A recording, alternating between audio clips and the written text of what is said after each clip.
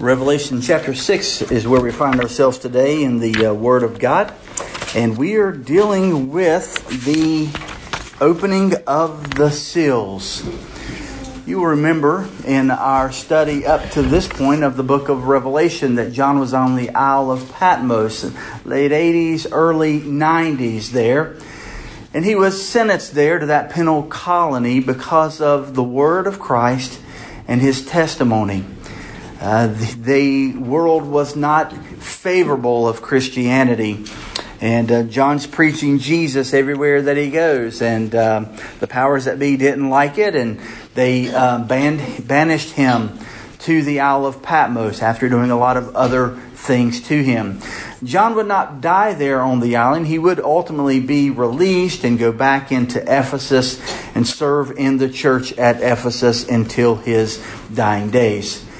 But while he was there on the Isle of Patmos, the Lord Jesus appeared to him in a vision. And the Lord Jesus appeared to him in a vision and gave him letters that we've studied intensely to the churches in Asia Minor. And these were specific local churches that received these letters. And at the conclusion of these letters, John was transported by way of vision into heaven, into the throne room of God. And we spent ample time looking around the throne room and looking at what was, who was sitting on the throne and what was around the throne.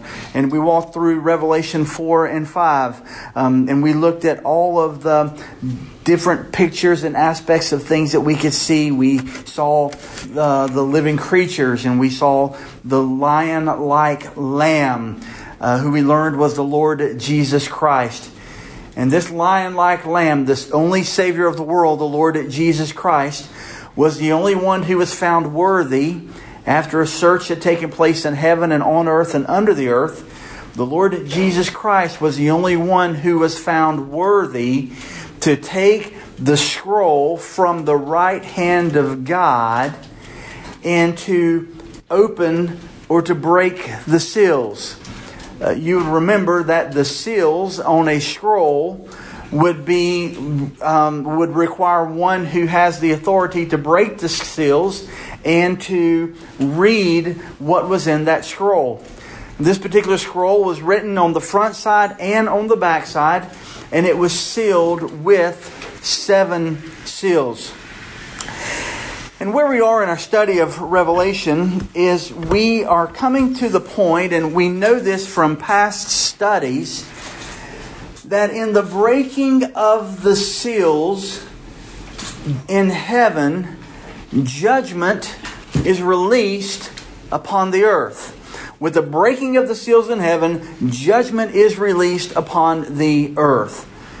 Now, we have already said in times past that according to my study of God's Word, the church, for multiple reasons, will not be on the earth. The church will be in heaven when these things take place.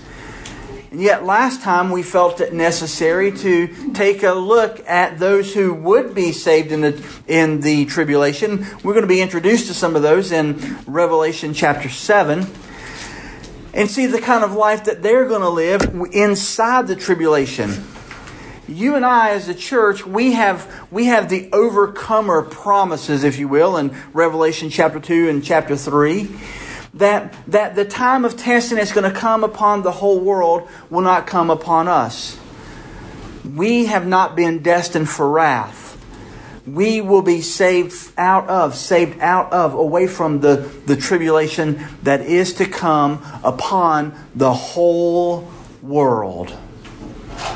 And yet those things will be different for those who get saved during the tribulation period. So as the Lord Jesus Christ takes the scroll, and as He begins to open the scroll and break the seals, we have already seen in our survey of this section, which goes from Revelation chapter 6 up through Revelation chapter 18, that there are a series of judgments that come upon the earth during the 7-year period of time known as the tribulation, or known as the time of Jacob's trouble. And I would remind you that these days are going to be so devastating that the Lord Jesus Himself said that if God did not cut these days short, no one would be able to survive it. But for the sake of the elect, God cut those days, will cut those days short. So in Revelation chapter 6, there's a series of judgments that are coming. And we have said also, just to stir you up by way of reminder, that when we're talking about the 7-year period of time, we begin with the seal judgments. And seal number 1, 2, 3, and 4 will probably take us up to about the midpoint of the tribulation. And seal 5 and seal 6 will come just after the midpoint of the tribulation in about year 4, early year 5. And at that particular point in time, when we get to the last seal, the 7th seal, when Jesus breaks that last seal, there's nothing there initially. But then what we saw is the 7th seal unleashed a whole new series of judgments called the trumpet judgments. There's also reverberations of thunder that we're going to study about as well. And then ultimately the bowl judgments. So in the tribulation, it starts out slow, and then the waves of judgment get faster and faster. They become more intense, more severe, and come with greater rapidity as we move towards the end of the tribulation period. So we are going to look today at the first 4 seal judgments, the first 4 of them. And the reason we're going to look at the first 4 is in each of these set of 7, the first 4 judgments in each of the consecutive sets of 7, 3 sets of 7 judgments, the first 4 seem to be about the wrath poured out upon the earth and upon the world system and things along those lines. And then the last 3 have to do with in the cosmic realm, have to do in the heavenly realm, or in the demonic realm. And so each of these can be divided in a set of the first 4 and then the latter 3. And we're going to study the first 4 seal judgments today. And then next week we're going to come back and we're going to deal only with seal 5 next week, most likely. Because it is different from the others. And so we will see why as we get there. So today I'm going to read Revelation chapter 6, verses 1 through 8. And then we're going to make our way through this book and consider the first 4 of the sealed judgments that came upon the earth as the Lord Jesus Christ opened the scroll. Revelation chapter 6, verse 1. Then I saw when the Lamb broke one of the 7 seals, and I heard one of the 4 living creatures saying, as with a voice of thunder, "Come." I looked, and behold, a white horse, and he who sat on it had a bow, and a crown was given to him, and he went out conquering and to conquer. When he broke the 2nd seal, I heard the 2nd living creature saying, "Come." And another, a red horse, went out, and to him who sat on it, it was granted to take peace from the earth, and that men would slay one another, and a great sword was given to him. When he broke the 3rd seal, I heard the 3rd living creature saying, "Come." I looked, and behold, a black horse, and he who sat on it had a pair of scales in his hand. And I heard something like a voice in the center of the 4 living creatures saying, "A quart of wheat for a denarius, and 3 quarts of barley for a denarius. And do not damage the oil and the wine." When the Lamb broke the 4th seal, I heard the voice of the 4th living creature saying, "Come."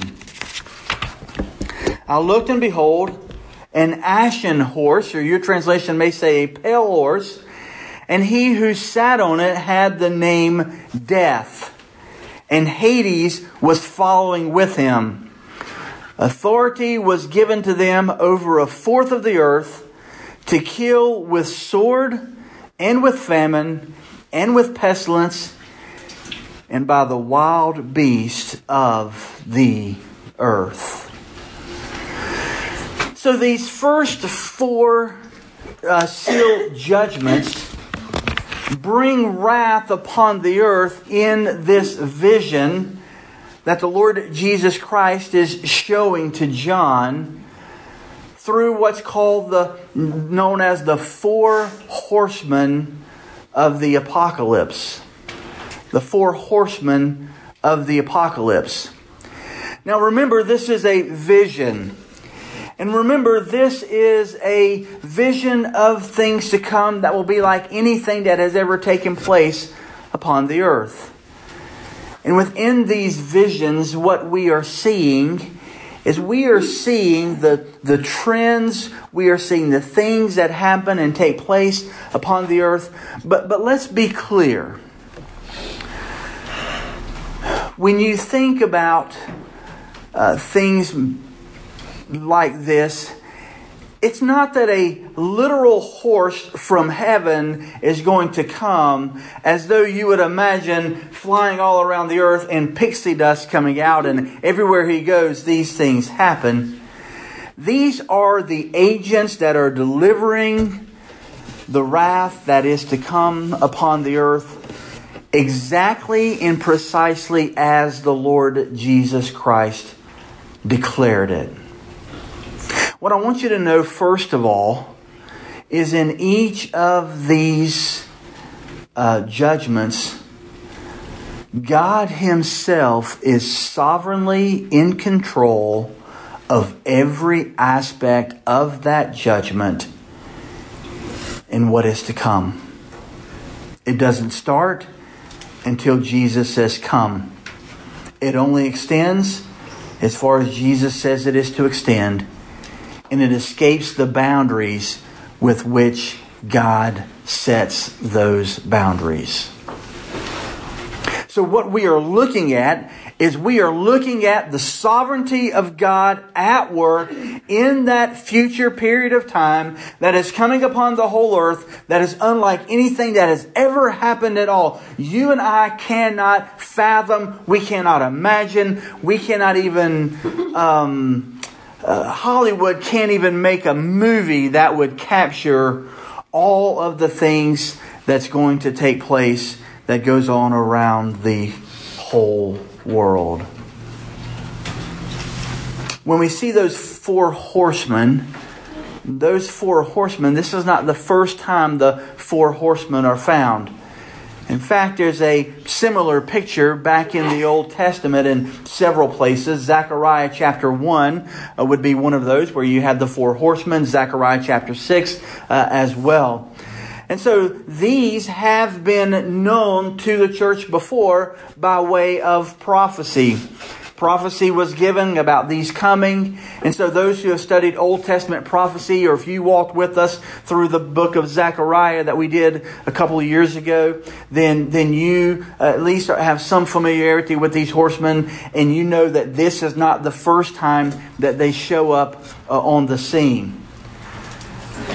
Another fascinating picture, I believe, whenever you consider these, is just walk through these broadly with me, and then we'll walk through them specifically. But broadly speaking, in chapter 2, there's one on a white horse. And notice that a crown was given to him, and he went out conquering and to conquer. Notice in verse 4, there's this red horse. And he went to take peace away from the earth and was given a great sword.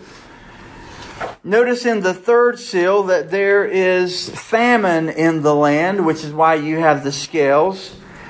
War in seal 2. And death in seal 4. And to kind of give you an idea of where we are in this is indeed the wrath of God being poured out. And we know this because The Bible says that in Revelation chapter 15 that the last of God's wrath is being finished. In fact, just listen to Revelation 15:1. I saw another sign in heaven, great and marvelous, 7 angels who had 7 plagues, which are the last, because in them the wrath of God is finished. So from Revelation chapter 6 verse 1 through the tribulation period, you're talking about the wrath of God being poured out. And once all the wrath of God is being poured out, it is finished. Jesus talked about these days. Go with me, if you would, to Matthew chapter 24 in your Bible. Jesus talked about this same time. In Matthew chapter 24, Jesus came out of the temples with His disciples, and they were talking to Him about about the temple buildings and things. And Jesus says that temple is going to come down, and not one stone will be upon another. And as He was sitting, Matthew 24:3, as He was sitting on the Mount of Olives, the disciples came to Him privately, saying, "Tell us, when will these things happen, and what will be the sign of your coming and of the end of the age?"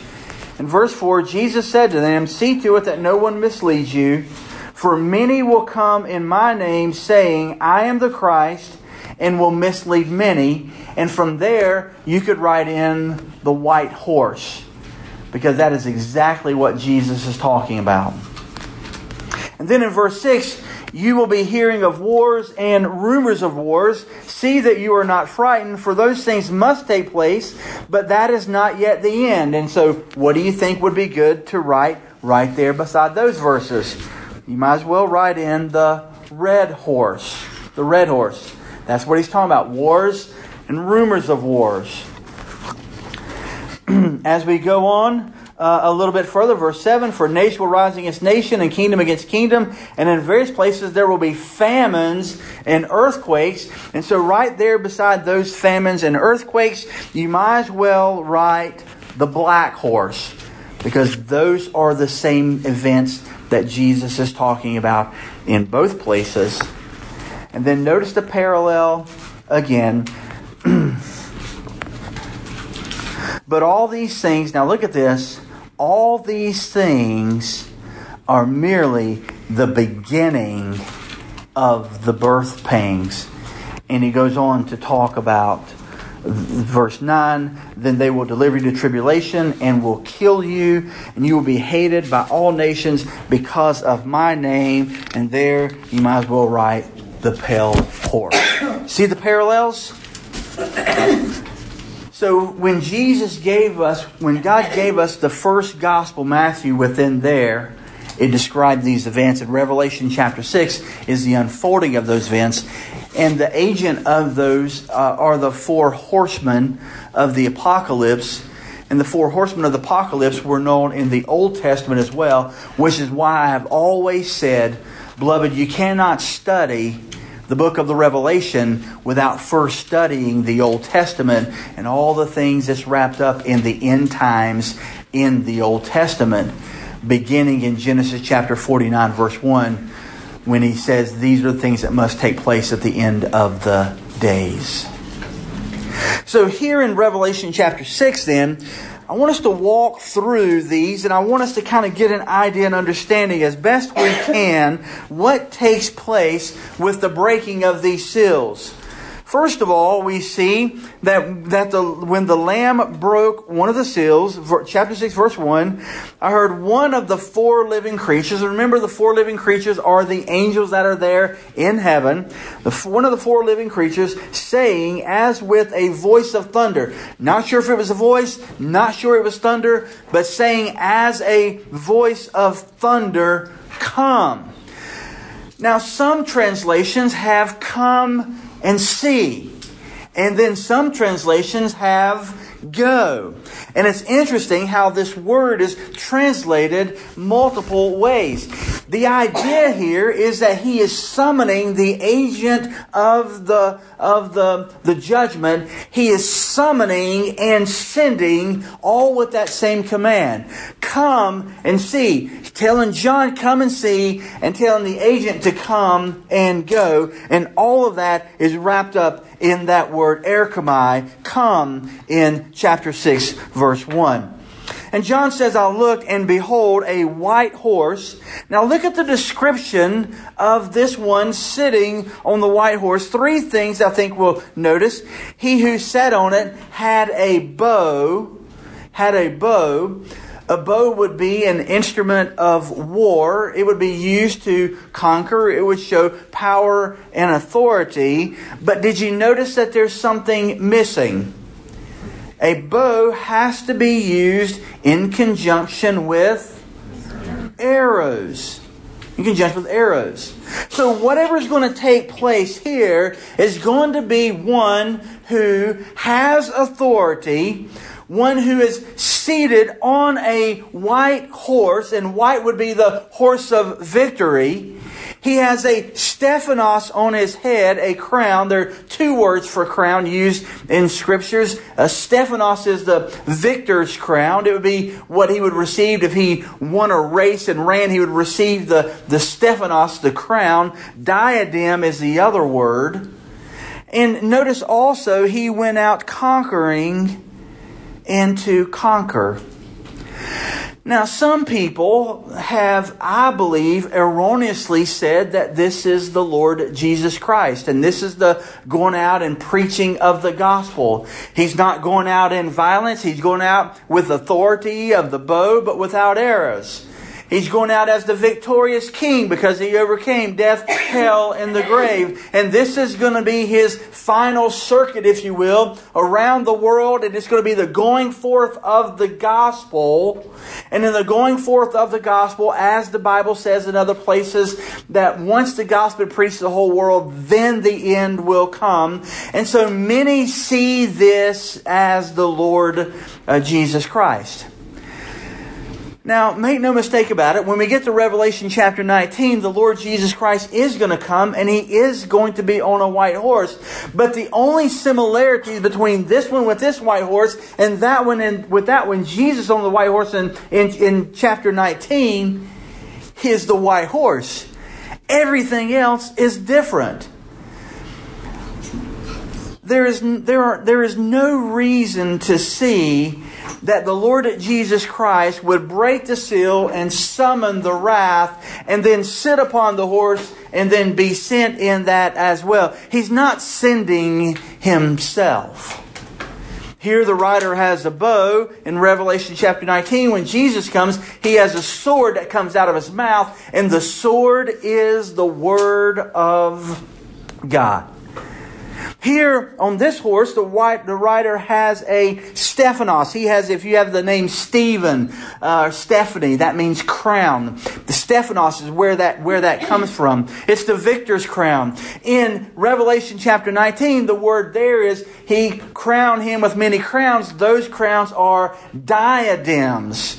They are kingly crowns and kingly authority. So I think it's safe to say that whoever this person is not the Lord Jesus Christ. But can you imagine that what this one is would be one who would come and who would pretend to be the victor, who would pretend to be the Savior of the world. Go back to Matthew 24. Remember what Jesus says about this one?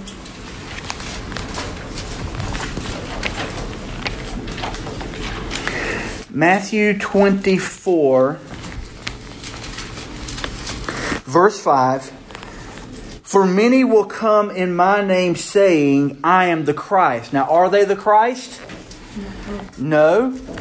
Indeed, the spirit of the Antichrist, we've already seen, is in the world, according to the book of Thessalonians. And the mystery of the lawless man is at work, according to Thessalonians as well. So this one's coming, and he says, many will come in my name saying, I am the Christ, and will mislead many. So it's interesting that this one comes, and he comes on a white horse. He comes with a bow with no arrows, indicating that this is not going to be a violent takeover. He's coming to conquer. He's coming for the purpose of conquering and to conquer. And notice what it says, that this crown wasn't taken by him. He didn't force it. The crown was given to him. In the giving to him of the crown, the indication is that people will give him this crown.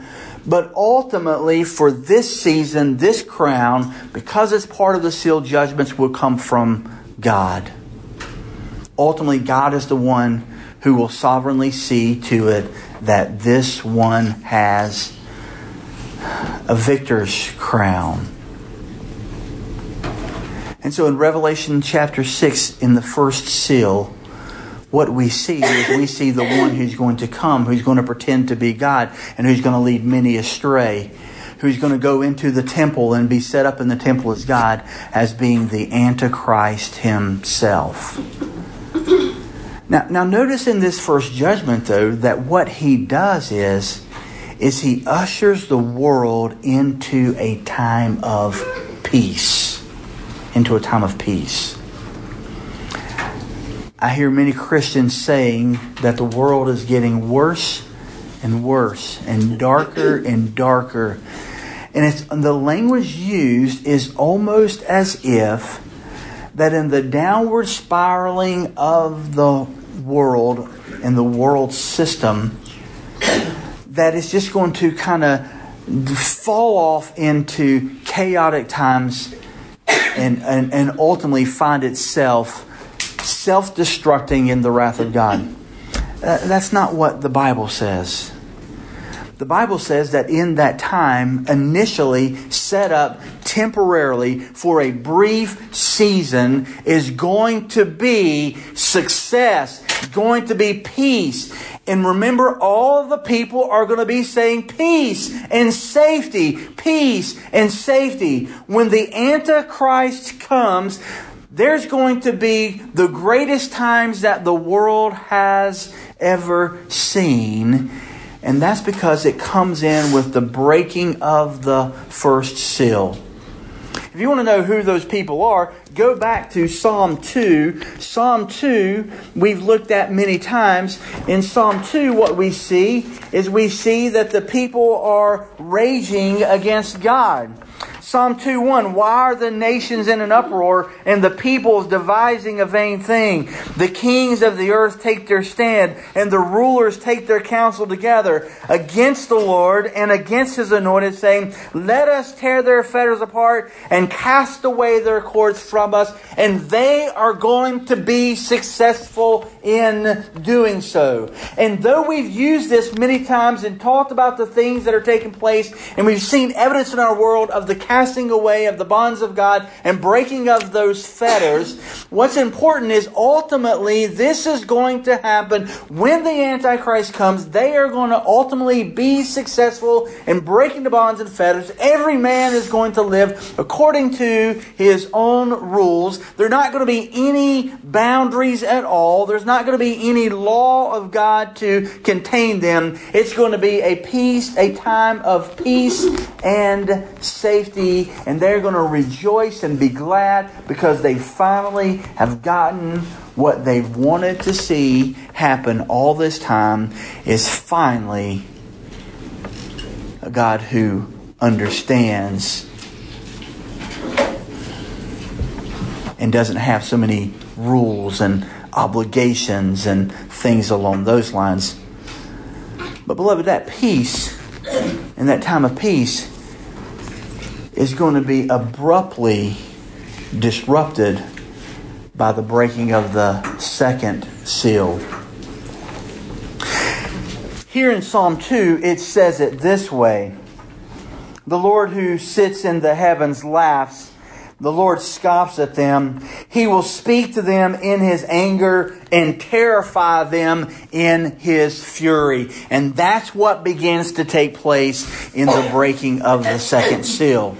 So the first seal ushers in this peace. The first seal sets up the stage, if you will, for what happens next. And so this rider comes in on the white horse. He has no bow. He doesn't have to fight. He is there. He's in line. God is orchestrating. The restrainer has been removed, as we've talked about before. The world is doing all that it wants to do. He sets Himself up in the temple. He is God. And everything is great for a temporary period of time, because now we have the second seal. You'll notice in the first seal, nobody died. You'll notice in the first seal, there was no famine, there's no war, there's no devastation, destruction, just a time of peace and safety with the false gods set up. Now we come to the second seal. When He broke the second seal, I heard the second living creature say, "Come." And another, a red horse. And you're going to see that this color is a great color for this horse, because this one is not going to be like the first seal where there was no violence, there were no battles or wars. This is going to be a very, very bloody battle. A red horse went out, and to him who sat on it, it was granted. Now look at this. In the first seal, we have peace and safety in the world. The people are saying peace, peace. In the second, now look at this. In this judgment, it was granted to take peace from the earth. Take peace from the earth. In other words, everything that makes people feel safe, secure, everything that gives people interconnectivity, everything that gives people a sense of assurance, a sense of confidence, and a sense of surety that helps them sleep at night. Everything within the world system that contributes to those things, the rider on the red horse is given permission by God to take peace from the earth.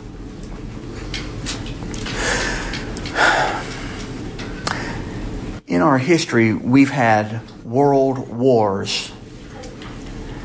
And even in our world wars, at places around the globe, there have always been areas of peace.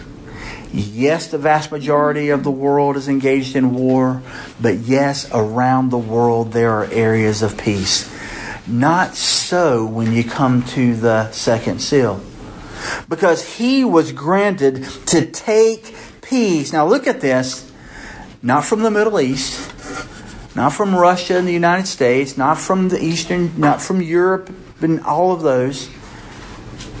Take peace from the earth. Some say that in taking peace from the earth, that's going to be the interrupting of the internet system. That's going to be interrupting of the technologies and things that we have. That's going to be interrupting of the money exchanges and banking industry and all of those things. To take peace from the earth is going to rob rob the world of everything that brings them peace. And when you take people from their peace, then they begin to lash out. Notice what it says. It was granted to take peace from the earth, and the results of peace being taken from the earth is that men would slay one another. This one who's sent on the red horse is not doing any slaying at all. He removes peace. The people under such stress and vying for everything that they have and trying to make it and do all those things, they begin to slay one another.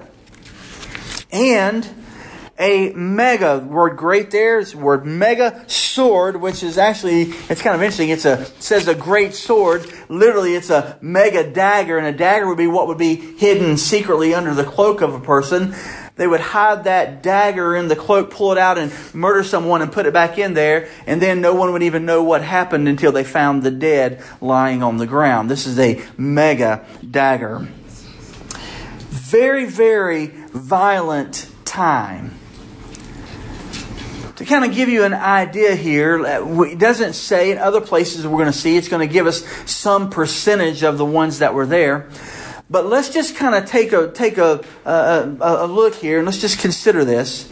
If peace is taken from the world, And right now, I looked it up this morning, there are about 7.25 billion people on the earth. By the way, if Jesus tarries another 12 years, there'll be 9.6 billion. So the math will be different whenever it ultimately comes, unless He comes back immediately, which by the way, He could. And let's just say that you're talking about the entire globe. And let's just say that in this, they're killing each other, right? Men are slaying one another. Let's just be, I don't know how many were killed here. It doesn't say. But if we were just going to be gracious, and let's just say that maybe 1/7, 1 billion out of 7 were killed in this. Now, that number may be high, it may be low, but let's just say that only 1/7 were killed in the slaying of one another. Beloved, that is still 1 billion people who will be killed during the second seal. Now, how many people live in America? 366 million? Close? 3 what? Probably 320. 320 million. 320 million. Got a history teacher sitting on the front row. 320 million people, right? Compared to 1 billion, it would be, if those numbers are even close, and there's no way to know, but let's just say 1/7 because it makes the math easier down the road, then you're talking about 3 times the number of people in the United States being wiped out in this one particular event. They were slaying each other. No peace, nowhere to hide. Everywhere they went out, they were looking over their shoulders. They couldn't stay in their homes. They'd have to go out, and going out, everywhere they go, they'd be wondering about who's going to get killed today. Can you imagine the news stories at that point? Can you imagine all the things that were taking place? That's what's going on in seal number 2. And if that's not bad enough, you can imagine it affect the economy. It affect the world system of trade. It's going to affect, everything is going to be completely disrupted and destroyed with the peace. And we come to seal 3. And when He broke the 3rd seal, 3rd living creature saying, "Come, I look and behold a black horse. And he who sat on it had a pair of scales in his hand." Now, it's not uncommon in that day when we studied the letters to the 7 churches. We learned of this place called the Agora. And it's a place where you go. It's like a marketplace. And you'd buy wheat and you would buy barley there. And the way that you purchase wheat and barley is you bartered with it. And so you put a quart of wheat on one, and you put so much weight of silver or gold on the other, or some other value of trade. And you begin to trade. And it was all done by the scales. So this is referring to the economy. It's referring to the food system. Specifically, it's talking about, had a pair of scales, and I heard something like a voice in the center of the 4 living creatures saying, "A quart of wheat for a denarius, and 3 quarts of barley for a denarius." Now, with wheat and barley, wheat would be the more expensive of the grains. Barley would be a rougher, coarser grain, and barley would be fed to the animals and also be fed. I mean, people would eat it, and they would take the barley, and what they would do is, if they couldn't afford wheat, then they would mix the barley in and do things with the barley. A denarius is 1 day's wage in that time. So you're talking about, now think about this, going to work in this world that has no peace, always looking over your back, always trying to escape someone trying to kill you and you not killing someone else. And now you're going hungry because you have to work an entire day just to get 1 quart of wheat, which would be enough to feed your family for an entire day. Barley, you would have a little bit more. You could mix it in. Lower income people would take the barley and they would mix it with barley, other things, and make it stretch, much like we do when we put like extra water in our soup to make it go further, right? A little extra something in our hamburger helper and things along those lines to make it stretch, to make it last and go out. That would be the things that would be taking place here. But this would bring about a famine. You couldn't afford food. Imagine all of working just to provide food for a day. Not any other living expenses. This would be a judgment upon, scholars say, upon the lower income class of people. Lower incomes would be the ones who would really struggle to eat during this time, and this would be a judgment upon them. The reason I say it's not really a judgment on the upper class of people, the upper echelon, the wealthy people, is because, notice it says, and do not damage the oil and the wine. So the olive groves and the vineyards would not be touched at all. Those industries would continue to run and thrive at this particular point in time, but only the wealthy would be able to afford them, because all the others were taking a whole day's wage and buying enough food just for that day. Some find it interesting that the Lord Jesus in this one would spare the wine. That he would spare the wine. Why would he do that? Some speculation is, and notice this is speculation because we're in a vision, it hasn't happened yet, but some say that what's going on is that they are looking, that he is continuing to winnow the population of the earth down, and he's taking out all of these, and then ultimately the wealthy is going to be there. He wants them there longer for other judgments to come. So just because he's sparing them here, it's not that they will ultimately be spared. Because remember, this is the pouring out of God's wrath during this time of testing that will come upon the whole world.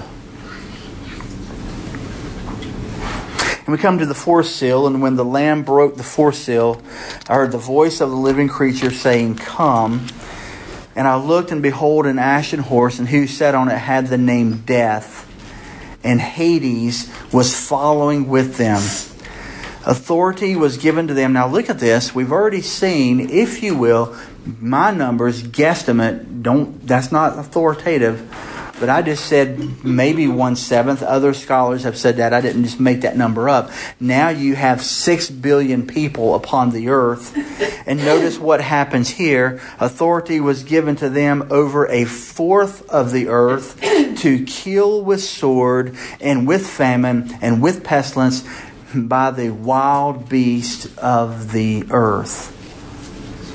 If there's no food and there's nothing there, then even in carcasses everywhere, because there wouldn't be ample time, money, or space to adequately bury all of those who have been killed, the wild beasts and animals would come and devour the carcasses. It would become very dangerous everywhere you go. It's going to entirely change the entire world. And now 1/4 of those remaining have been killed. So if 1/7, if 1 billion was there, we have 6 billion left. 1/4 of 6 billion is 1.25. 4 and a 6. 1.5. 1.5. 1.5 billion. Aren't you glad he handles the money? Not yet. It's coming. It's coming. We're getting there. 1.5. Another 1.5 billion people. So now you have, within the first 4 seals, taking us through the midpoint of the tribulation, in those 4 horsemen, 30 to 40% of the world's population has been killed. And we're not even through the seal judgments. The Lord Jesus Christ, I would remind you, said this: these are the beginnings of the birth pangs. In each of these situations, it's easy to see the shadow of these horses or hear the footprints of the things that are taking place. Though the devastation is beyond anything that we could ever imagine, the fact is we have a lot of these problems taking place in our land today. We have issues within our land where people have no peace. But it's only in portions. We have portions in our world where there is war, but it's not on the global scale. And beloved, we have portions within our world where people are dying from lack of food. In fact, one person said it this way: if you were to take the entire population of the world and reduce it to 1,000 people, 600 would be Asians, 60 would come from North America. The vast majority of the world's resources would come from 60 people, meaning those who live in North America will have the overwhelming majority, 90% of the world's income dispersed among them. And I want you to listen to this statistic. Out of 1,000 people, 500 people would die of lack of food, lack of water, and preventable diseases.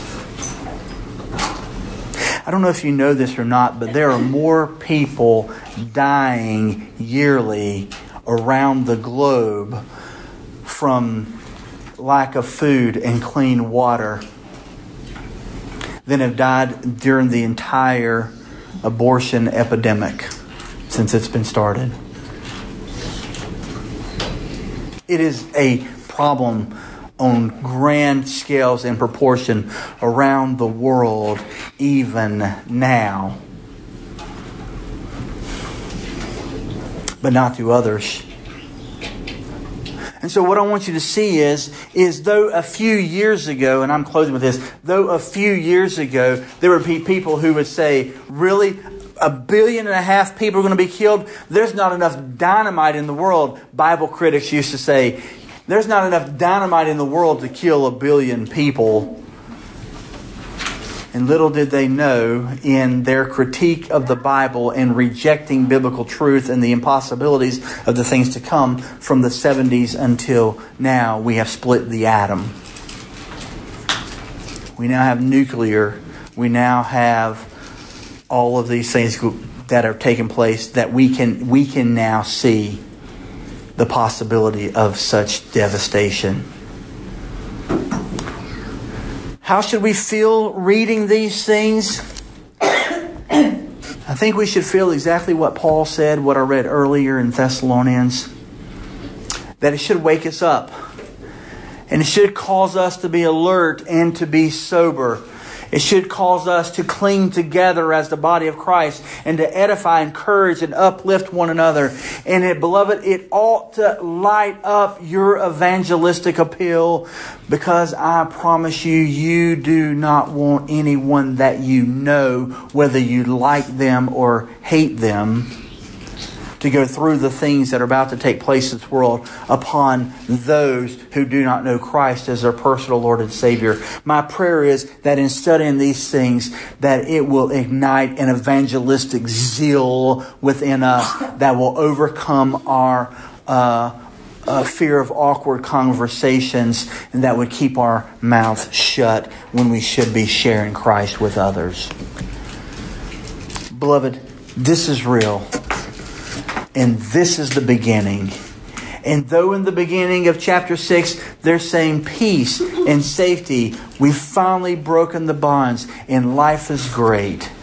By the end of chapter 6, they're hiding in caves and praying to die. Have the hard conversations. It's worth it. Let's pray together.